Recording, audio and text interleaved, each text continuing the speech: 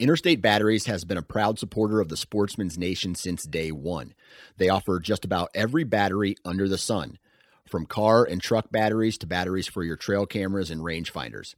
Select retail locations even offer cell phone repair and cracked screen repair. Find a local retail location at interstatebatteries.com. Interstate Batteries, outrageously dependable. Welcome to Maximize Your Hunt, the podcast dedicated to those who want the most out of their hunting property. This podcast explores land management, habitat improvement, and hunting strategies that will help you maximize your time in the field. Follow along as industry professionals that live and breathe white-tailed deer share their secrets to success.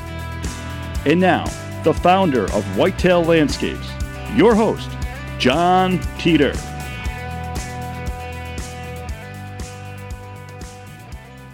Hi, everybody. I'm John Teeter with Whitetail Landscapes. This is Maximize Your Hunt. I'm fortunate to have a hopefully recurring guest, Steve Shirk. Steve Shirk is with Shirk's Guide Service. He's out of the Allegheny Mountains in northern Pennsylvania. Steve was born and raised in Pennsylvania. He still lives in the same town that he grew up in. He's been guiding deer hunters for over 10 years. So he's had a ton of success. I've followed him on Instagram. I've learned a lot from his contributions. He's a writer for North American Whitetail Magazine, which says a lot about Steve. Obviously, some of the top writers in the industry write for that magazine. I'm really happy to have Steve, on the podcast. He's really focused on big woods, but I think a lot of his tactics will apply to landowners across the U.S. He really focuses on public land. I mean, that's been his forte for years, and he's really hunted highly pressured deer in those areas, and I think a lot of people can relate to that. Even though he's a Northeast guy like myself, I think a lot of the tactics are going to really apply to you. The one thing I'll say is, he's going to be our hunting tactics guy, and a lot of it will be big woods focused, but a lot of it will just be hunting in general. So pay attention what Steve has to say, and I'm happy to have him on the show. Hey, Steve, welcome. Are you online? Yep, I'm all good, bud. Thanks so much for having me, and I'm totally looking forward to it. Yeah. Do you want to give any details at all about just, you, where you're at? We've talked the other day, and, you're doing a lot of postseason scouting. I know that's going to be the focus, but, what's your schedule like? What does it look like right now for that kind of stuff? Yeah, well, because, some people, or probably most listeners that know me, probably don't know everything about me. I do landscaping in the spring, summer, and early fall. What's kind of unique this time of year is up my way, it's extremely mild, and I should be plowing snow right now. So I'm not, which is something I'm not complaining about at all, because I'm getting way more postseason scouting time in right now versus plowing snow. So my schedule right now is get in the woods as much as possible. Especially, I prefer not having snow, just because you can see all the ground sign way better.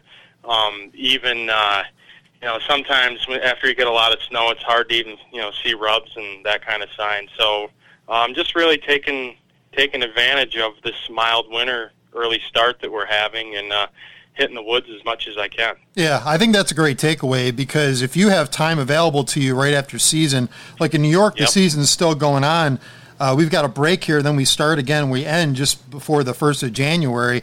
I want to get in the woods. I want to be like you. I want to be checking sign, looking, pulling cameras. There's cameras I can't get to, right? I don't want to disturb those areas. So I'm kind of waiting for postseason, Yep. No, that's just because Pennsylvania is a little bit different, but pretty much my postseason scouting starts the day after our gun season ends.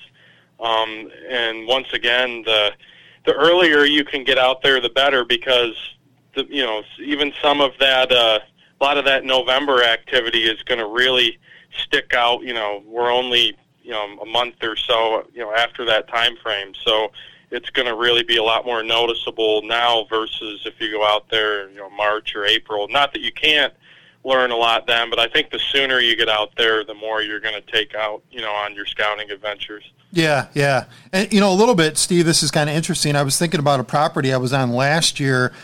I have to travel, quite a bit, but it was a New York property. I was in the Adirondacks, and we walked it, and it was up. The snow was up to my belly, and I'm trying to diagnose the property, and I'm just trying to make it through the 60 acres without having a heart attack. So I think you're right on with saying, okay, snow's, either it's present or it's not existent at this point. I need to take advantage of that time. So let's get into kind of your scouting process and what you're doing. I know you're kind of on a daily task. It seems like you've got a lot of ground to cover. So that's one thing that might Absolutely. be unique with you. You've got a lot of ground to make up. But what are you doing?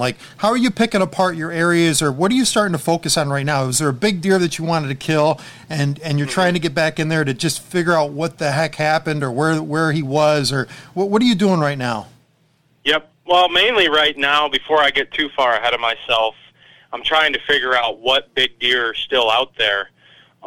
You don't want to, sometimes you got to guess and hope, but you really want to know for sure what deer's out there versus, thinking he's alive and maybe spending a good portion of your postseason scouting learning a certain deer and then realizing he's not alive. So right now, that one of my main focuses is definitely, okay, what deer are still left, and then, what I'll do is once I can definitely, confirm whether it's, maybe trail camera photo or I see the buck or find the sheds, then I will start to really dial in on, what I think his home range and core area is. So, but yeah, the biggest thing right now is definitely don't get too far ahead of yourself.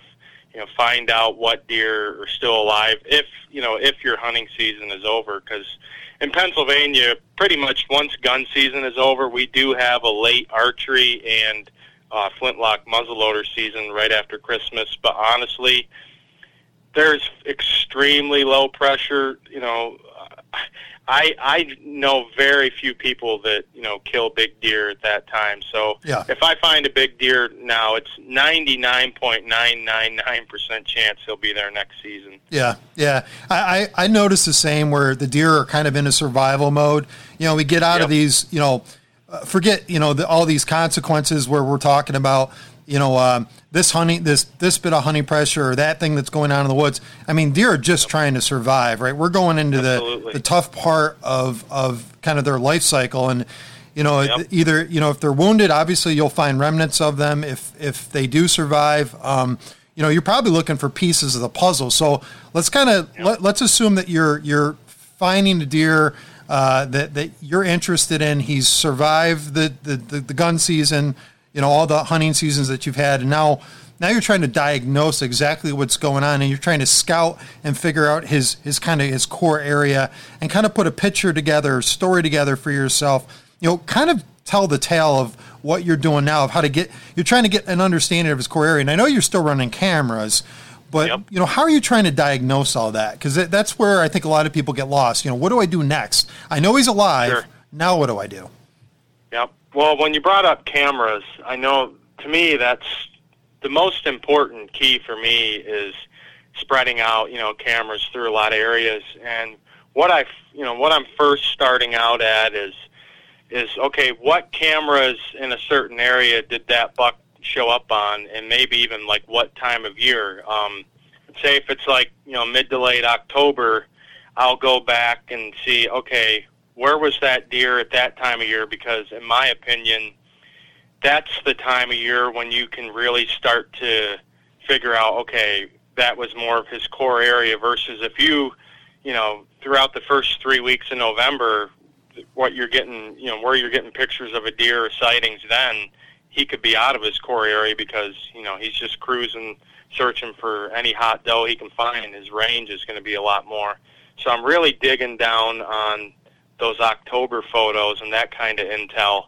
And then I will go into that area and try to maybe find, beds of his. I'm looking for sign. And then I'm also really trying to learn how can I access it properly, choosing stand sites, just really getting a feel for the area. I always say if you want to kill a big deer, you got to know his house just as good as he does.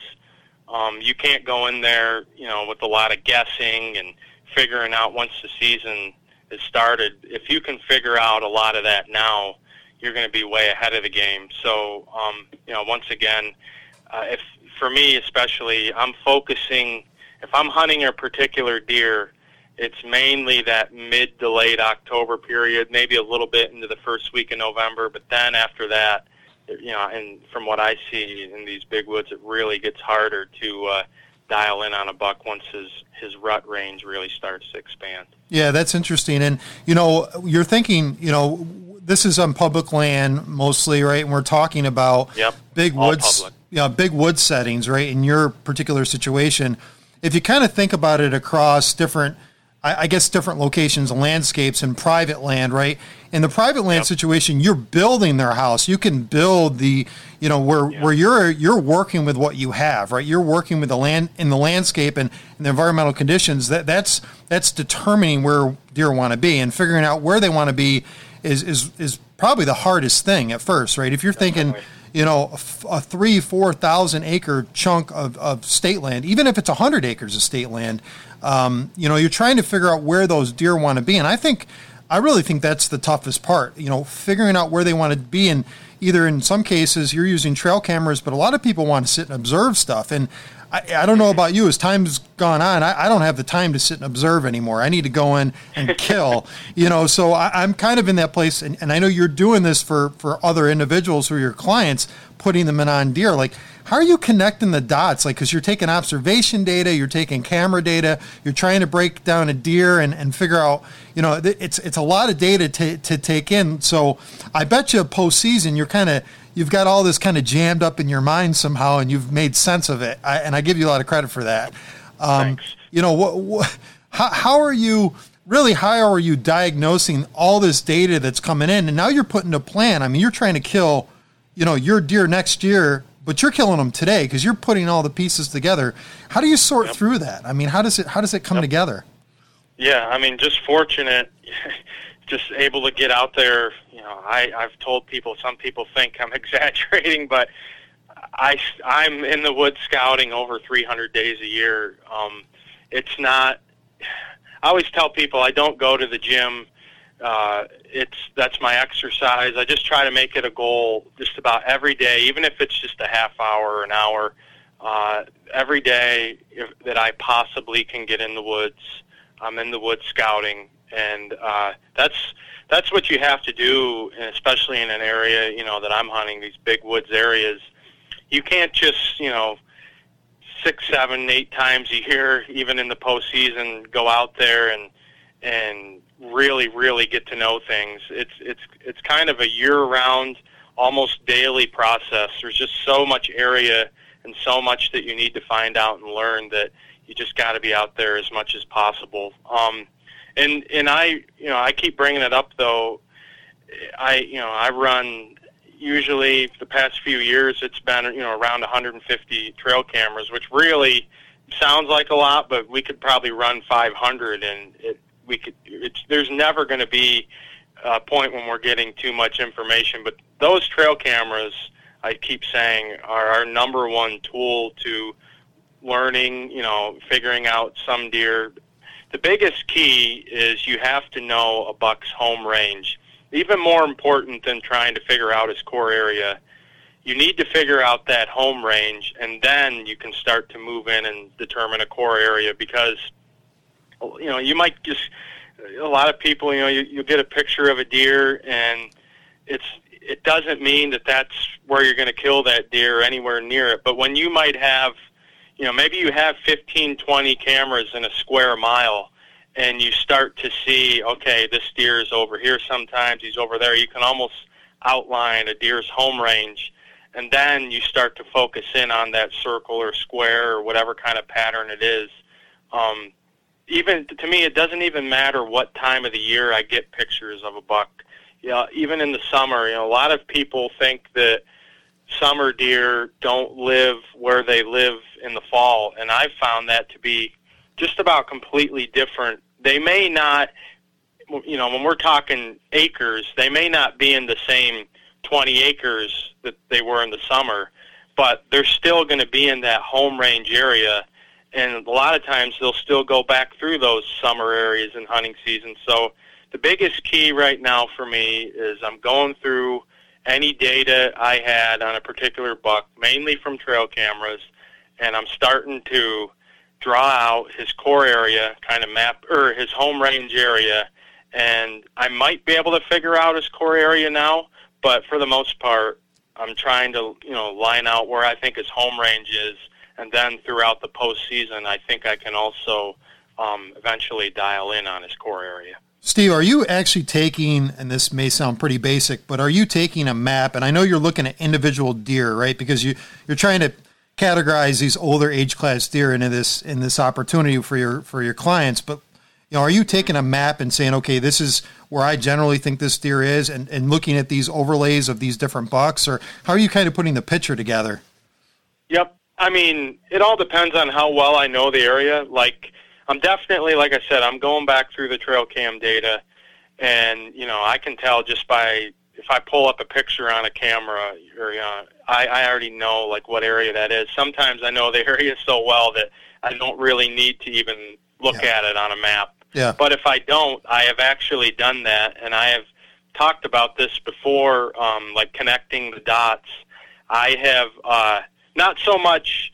You might say, say you have 20 cameras in a square mile, and and they're kind of just in a cluster. I don't really line out the inside pictures, but you can kind of just draw a circle or a square. Sometimes it's a triangle. I don't really see any special pattern, but you kind of circle all around this cluster of intel, these dots that you have, and then, you start to focus just kind of in that general area. And it's amazing. Like, obviously I know these are wild deer and they can do whatever they want, but it's almost like that they're just like us. They have their home. It's even just similar to like that they were in like a fence or something. They really, 9 out of 10 bucks, he will stay within his home range. Now, his home range will shrink and expand, different times of the year. Yeah. That does happen, but still, most bucks stick to the same general area, usually probably around 2 square miles every year. Basically, I see it from like 2 years old to I've seen bucks 6, 7 years old. They just develop a home range, and knowing that home range is what is the most important thing. And then a lot of times you can't figure it out in 1 year. It might take 2 or 3, but every year you just start to learn that area more and more, and it gets more familiar to you about what the deer does, and everything just starts to shrink down, and eventually you can a lot of times hone right in on a particular buck. Yeah, it's interesting because, again, I'll do the parallel here is, when I'm looking at properties and kind of working on improving them, I'm trying to shrink a deer's core range or home range, to make it more attractive on a particular client's property. And, you're working and you're seeing the same thing just in a larger scale. How big is the public land that you pretty much focus generally, with your clients on? I mean, how large, what's the scale size of the property?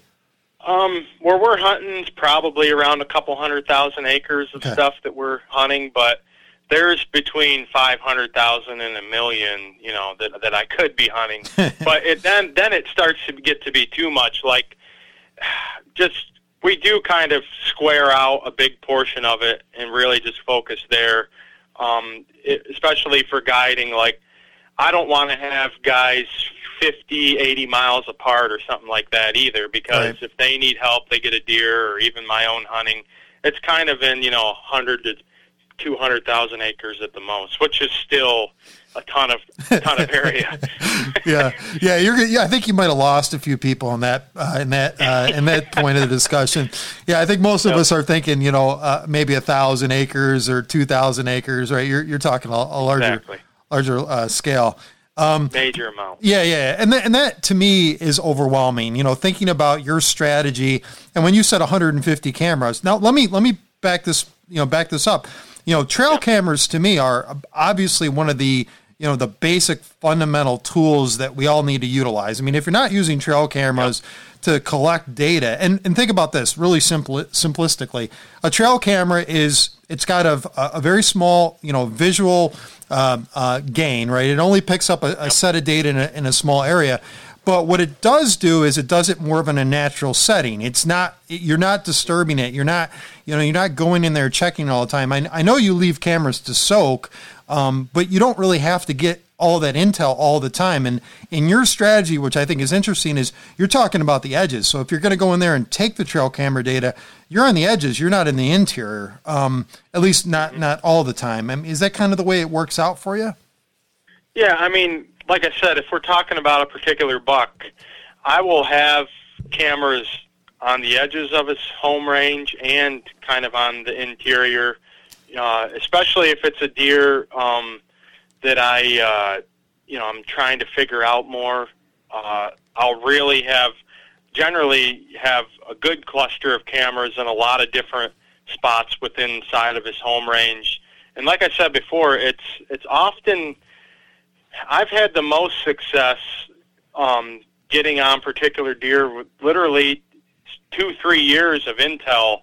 It's so hard in these big woods 1 year to even go back off last year and always really get to know. But when you have like those back-to-back 2-3 years, sometimes then I can even eliminate some cameras. I get to know a deer so well that last year I might have had 20 cameras on an individual buck. I can probably go to 15 or 10 because I learned his area so well the following year.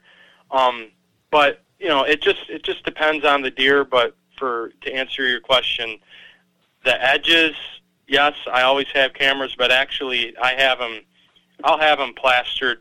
It's just like basically if you were just to throw a bunch of marbles out onto a map, that's kind of what it would look like. Like there's no specific pattern, or you'll see dots of cameras on my maps in a lot of different places. Yeah, but I mean, you're selecting locations for cameras that you really know you're probably going to get some intel on, and obviously those are absolutely. So maybe let's dig into that really quick, because I think this is trail camera setups is really critical, right? Especially this time of year to figure out who lived and died.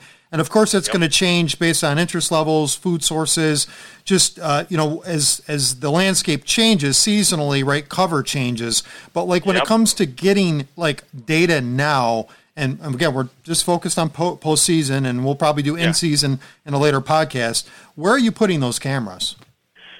Right now it's tricky because normally you would have to focus on like their winter range, and right now I'm not seeing that because it's pretty mild. So it's actually a really good thing right now, because where I'm seeing bucks now is probably where they were spending, some of even the good portion of November, and some of them are even back in their October areas. But if we start to get, some bad winter weather, then I'm going to have to readjust, move everything to more of like winter habitat, because in the big woods, it's similar to,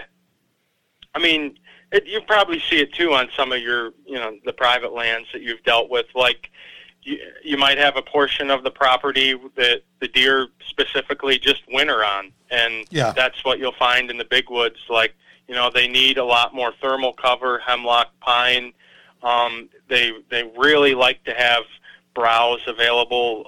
If there's, if you get deep snow, it's very hard for them to dig up anything from the ground. So good browse sources are very key. They got to get out of the harsh wind. Sometimes a really bad winter, although a lot of mature bucks get really stubborn, but in a really bad winter, most bucks and all deer in general will get forced to like the south slopes. So you have to base it, on what the weather's like. But like I said, right now, I like what I'm seeing now, because if I was putting cameras in those wintering areas, I would at least, I could definitely figure out that particular deer made it.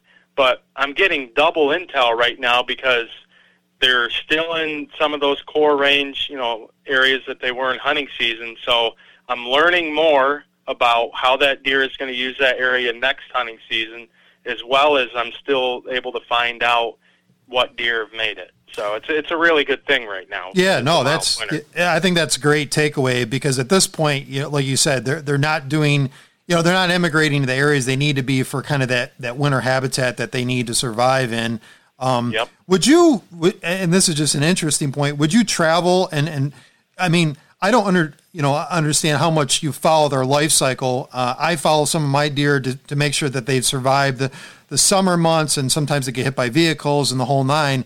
I'm running cameras all year long. Do you actually put time into going to those south facing slopes or winter habitat areas to see, what the deer are doing, to see if they're actually surviving? Because we have winter kill here a lot in New York, and Yep. particularly up in the northern sections. And it's funny. I'm just thinking about you're kind of laying out some design things that I focus on in New York, and I think it's really critical to focus on those areas.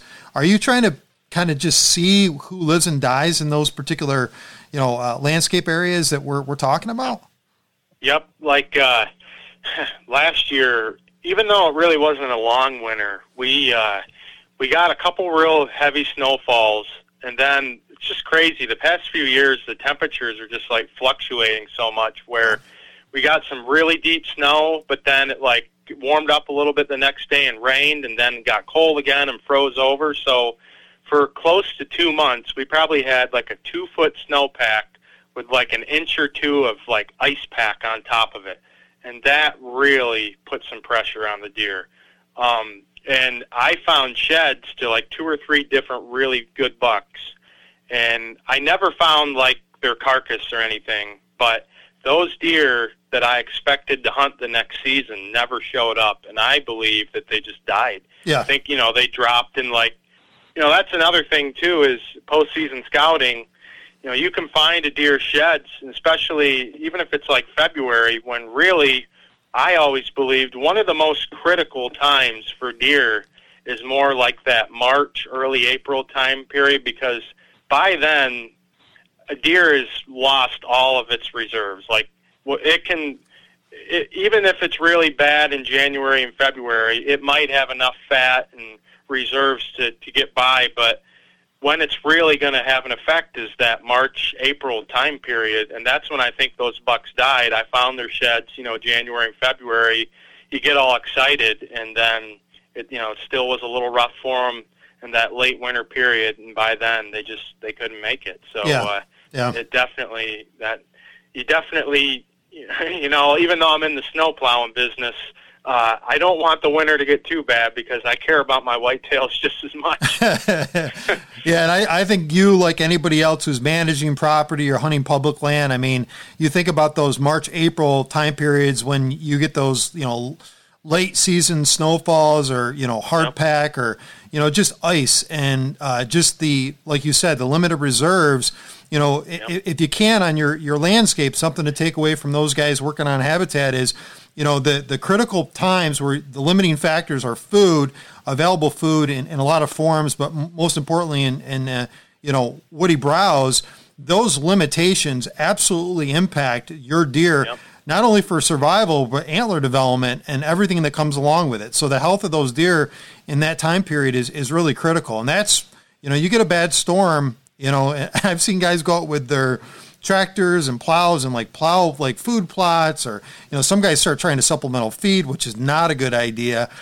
Your habitat's supposed to support the deer, and obviously the conditions and weather that we're dealing with are going to make those deer kind of co-locate for safety purposes, whether it's in Maine or New Hampshire, Vermont, even in the Midwest states. You'll notice a lot of deer focus on those really good food sources, and in addition, that thermal cover. And we'll break down thermal cover in other podcasts, but I really think Steve's example of paying attention to these deer through their life cycle and recognizing that they may have had a tough hunting season, but you're not losing them to hunting season. You're losing them to actually weather conditions that are present on your landscapes. And I think that's having an awareness factor that you might need to follow that deer through the entire period of time. And in my case, I'm losing deer to, car impacts, getting hit by vehicles going down the road, which happens in, even public land settings, along the edges, heavy traveled road, adjacent to some public land. So,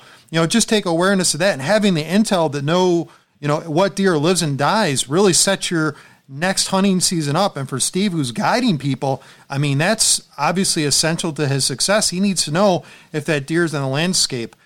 Steve, I want to kind of end with one little thing. I mean, you've plowed a bunch of information on here. You're really kind of one of these guys that's really, in my opinion, you're setting the stage for a lot of people to say, wow, Steve Shirk can do it on public land, not only alone, but with these clients. I mean, you've put all this time and effort.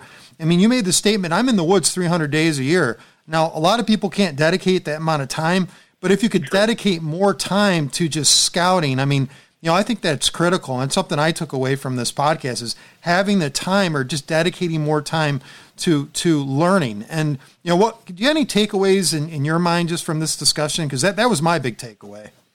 Sure. I mean, and I can just touch on that, especially we're getting towards the new year, and I always feel like, everyone has their New Year's resolutions, and even for a deer hunter, I think you can, make some goals and changes towards, how you hunt and how you scout. And this is just, and this isn't to brag or anything, but I love to do a lot of different things. And, I like to have success at whatever I do, but what I've found is if I want to be great at something, I have to start to eliminate a lot of my hobbies because, for just about everyone, hunting is a hobby. So I will say that if you want to become a better hunter, you almost have to start eliminating other things that you do. And I'm not talking about, making it more important than your family and, making it the number one priority. But I used to fish a lot. I rarely fish now. I don't really play sports. I don't golf. Like I said, I don't go to the gym anymore. I used to weightlift and, and be really into fitness. But what I found is the more I put into this deer hunting, the scouting, the more I get out of it, the better the hunter I become. And I think that that's something, if you really want to, go to another level in deer hunting, especially going into this new year, 2022, the only way to do it is to put more time in, and that could be a great goal for you. Just get out there as much as possible. Like I keep saying, it's a year-round thing. You can learn something and become a better deer hunter any day of the year. It's not just in the postseason. I know that that's what we mainly base this about, but spring, summer, fall, and winter, there's always something you can learn and gain from every time you step foot in the woods. And like I said, I've learned that I can get great exercise out there. I don't have to go to the gym. I may not be as strong as I was, but I can give up that because I'd rather be a better deer hunter than be able to bench press, more weight every month. Yeah. So I think that that's what you have to decide is if you do want to become a better deer hunter every year, you have to really make it, kind of your main hobby or however you want to put that. So that would be my biggest tip to anyone is, if you feel you're struggling or you're kind of just leveled off and you want to get better, you just got to get out there more, and it's just got to become a year-round activity. Yeah, and I agree. I echo everything you said 100%. I think that's so true and a great takeaway. Well, Steve, I appreciate you being on. We've got more podcasts to come with you and I. We'll break down, more details and obviously get into some of the minutia that we didn't have a chance to get in today, but I'm looking forward to having you on again. So thanks for taking the time. Thanks a lot, bud. I really appreciate it. Yeah, thank you. All right, everybody, thanks for following, and we'll talk again soon.